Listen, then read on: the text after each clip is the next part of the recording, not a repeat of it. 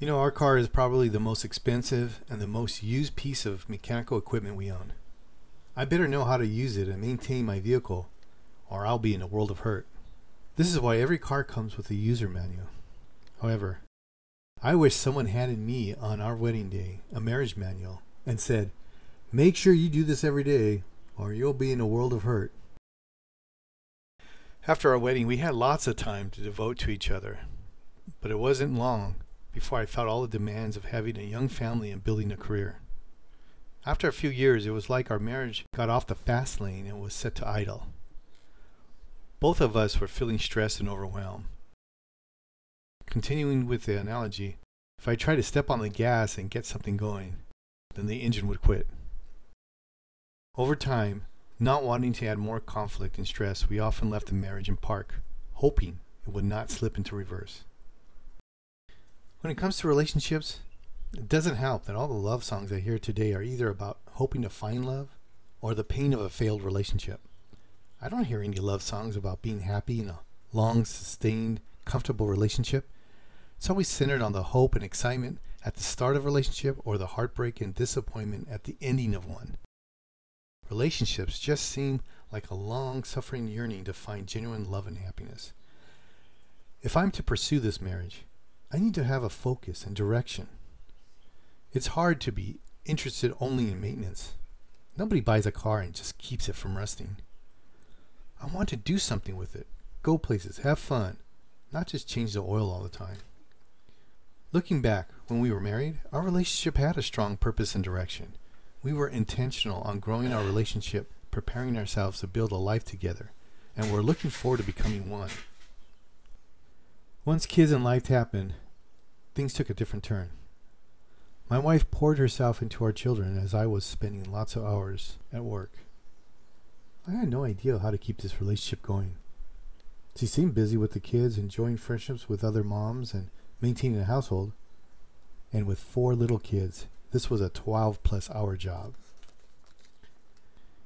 I was all but spent building my career at work. Weekends flew by, catching up on errands with a little dash of family time. On the top of all this, our insecurities were just adding conflict and frustration to our marriage. Trying to take your relationship back to the good old days doesn't seem possible. While figuring out what was important, we found out how big our differences were. I wanted to go on adventures. I wanted to have fun and build family memories. She wanted to make sure everything on her list was done, and she watched our spending like a hawk. She was very content to stay home. For her, it was the safest thing to do. It was very easy spending our weekends doing chores, attending children's social events, and catching up on shopping for basic necessities. Do I hear a Costco run? After time, we just ignored each other and put the kids' immediate needs as the sole priority. With all the demands of the family, it made sense at the time that our relationship take a back seat in order to provide a stable home. However, it got more difficult for us to connect. This led to feelings of isolation and bitterness towards each other. I know our story is a common one. It was hard to prioritize our family schedule. Everything that we were doing was important. Something is wrong. God only gives us 24 hours in a day to live according to His will. So why couldn't our marriage just get stronger, working together, raising kids, fulfilling all of life's day-to-day activities? On the top of these challenges, why are men and women desires so different? Why is it so hard to understand each other and get on the same page to really enjoy our marriage? Help me out, God.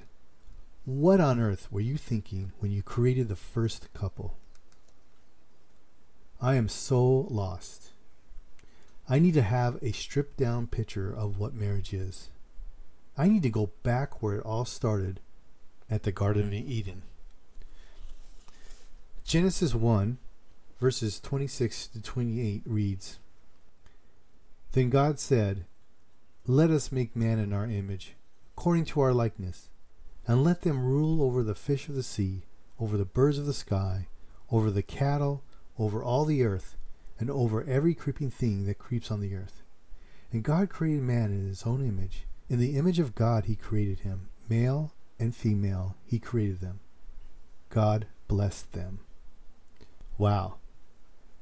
Did you notice how much freedom God gave us over all creation and allowing us creativity on how we are to build our lives together on this earth?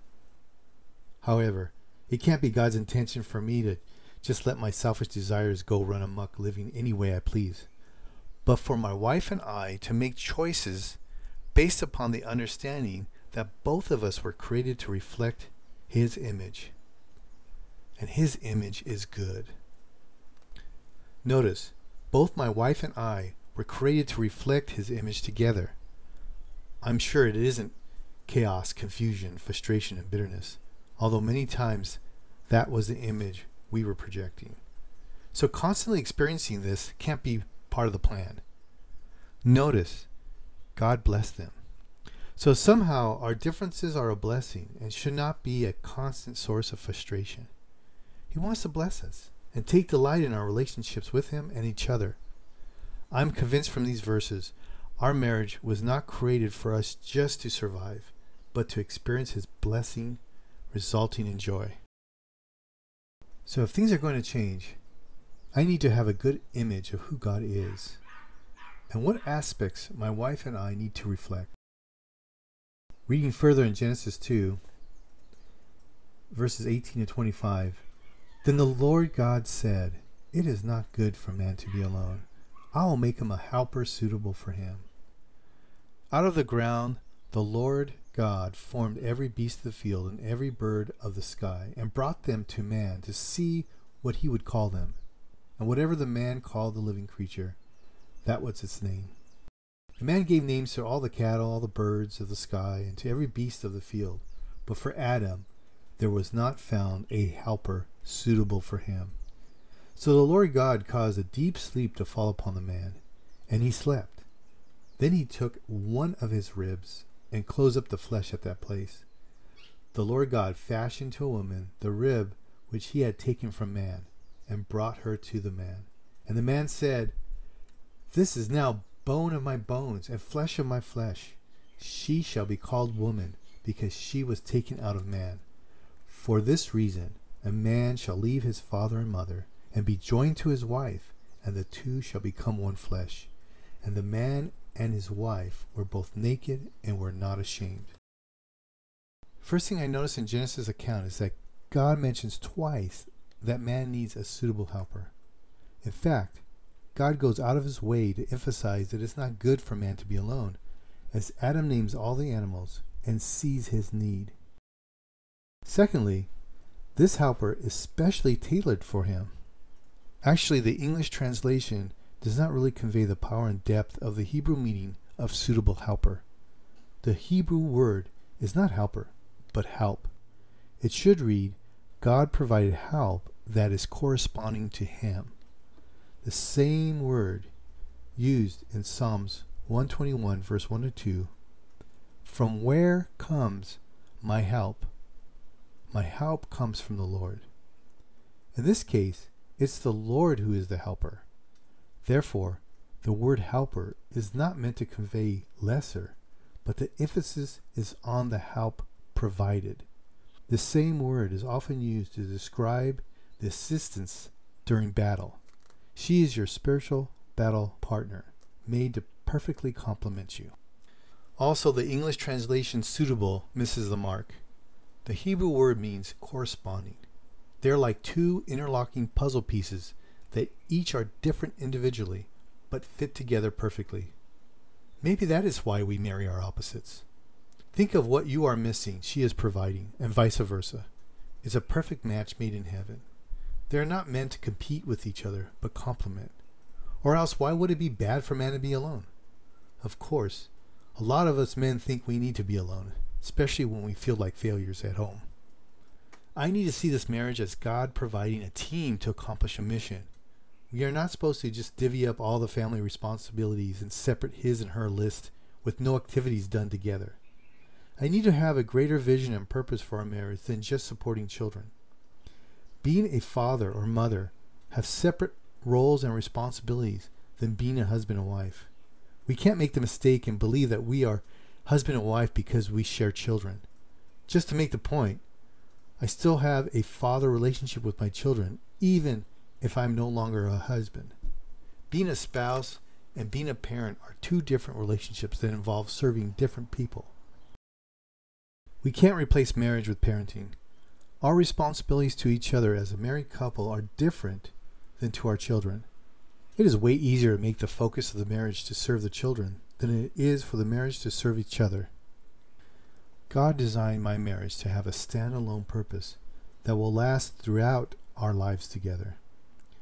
We both can't hide behind children to avoid our responsibilities to each other as a spouse.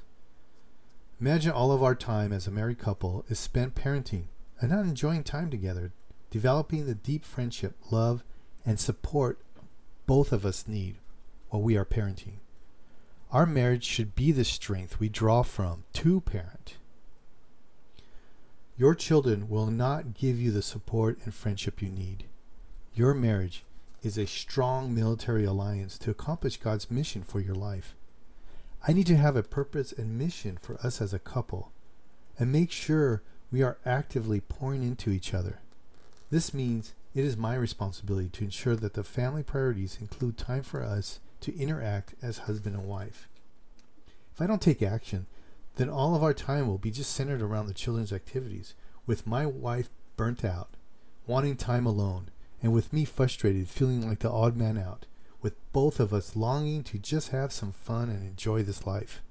Bottom line, if I want to draw her in my life, I need to have a plan for our marriage and include her in my pursuits.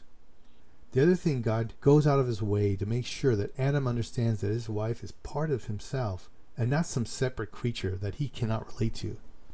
God creates her from his own body. He sees her valued as much as his own bones. She is literally a piece of him that needs to come back and become one again. I think this was God's intention.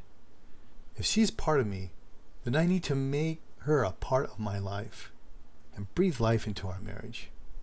She needs to be part of my calling and purpose in life. It gets even crazier. The next verse, it states that the two shall become one.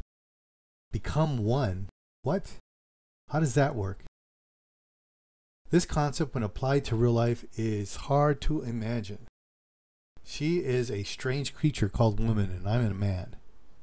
Sometimes trying to understand her and how she perceives things, my head wants to explode. And it seems like both of us are from another planet. When I try to explain my viewpoint, it often leads to conflict and confusion. Probably because I'm stuck on seeing everything black and white while she sees every color of the rainbow and then some, and maybe a unicorn or two.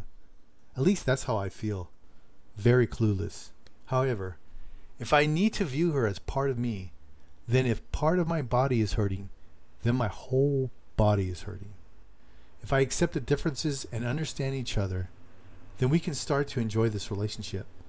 So if it's going to happen, ignoring her when I'm frustrated is not an option. I just need to tell her that I'm confused right now and I want to understand and work it out. I need to learn how to draw her in and encourage her, not accuse her and push her away. I need to remember I'm here to build her up and not to expect her to go away and fix herself. If God wants me to be joined to my wife, then my attitude towards her must change. She needs to be part of my calling in life. It makes no sense to push her away and ignore the very help God has placed in my life. I need to be a blessing to her when she is with me and break down the walls between us. As mentioned before, if she is convinced that I'm here for her and want to help her be freed from her insecurities, then she will be drawn to me and the walls will come down. For us, this took several years of undoing the walls of hurt we created. And I stopped lashing out and I started to speak truth and love to her wounds and negative thoughts and feelings. As we drew closer, I could see how she needed me and how I needed her, that becoming one wasn't impossible, but worth pursuing. The last part of the verse reads, naked and not ashamed. At the start of their marriage, Adam and Eve felt really safe and secure and at peace with each other. Again, our marriage started that way, but after hurting each other, we built walls and lost each other's trust. I needed to show her that I wanted to end the cycle of hurting each other, and now my vision is for her to flourish under my love and care, I wanted her to know that I knew her faults and I would never reject her. I wanted to be a positive voice in her life. I needed to focus on changing how we reacted to each other and learn to build her up. I needed to reassure her that no matter what, I love her and we're okay. You are safe with me. However, this was not me. For I am to be this person, I need a change. Part of the damage I done in this marriage was due to my wounds and insecurities. I have to admit that I projected a lot of my failures and frustration of my life onto my wife and done a lot of damage to our marriage. Truth is, I too needed someone to reassure me and help me grow out of my struggles. I realized that I can't give if I'm running on empty. We are two people hurting, and we're trapped in a cycle of confrontation, hurt, withdrawal, exploding, and moving further and further into isolation. The cycle needed to stop. The creation of the first marriage gave me a picture of what marriage should be. Both husband and wife committed to becoming one by building a life together with the same vision, mission, and purpose, embracing dependence on each other and actively seeking to build each other up to make a safe place for us to enjoy this marriage, a blessing from God. Let me repeat it. Both husband and wife committed to becoming one by building a life together with the same vision, mission, and purpose, embracing dependence on each other, actively seeking to build each other up to make a safe place for us to enjoy this marriage, a blessing from God. But our marriage was so damaged, we need to find healing before we can experience this kind of marriage. I need an example of how to heal our broken marriage. If you were touched by this message and would like to go deeper into your relationship, my wife and I have written a book, Empty, a Couple Study of Marriage, and it's available on Amazon. Also, if you'd like to learn more about us and some tips on marriage, visit our website, www.emptynomore.org. That's www.emptynomore.org. Thanks for listening.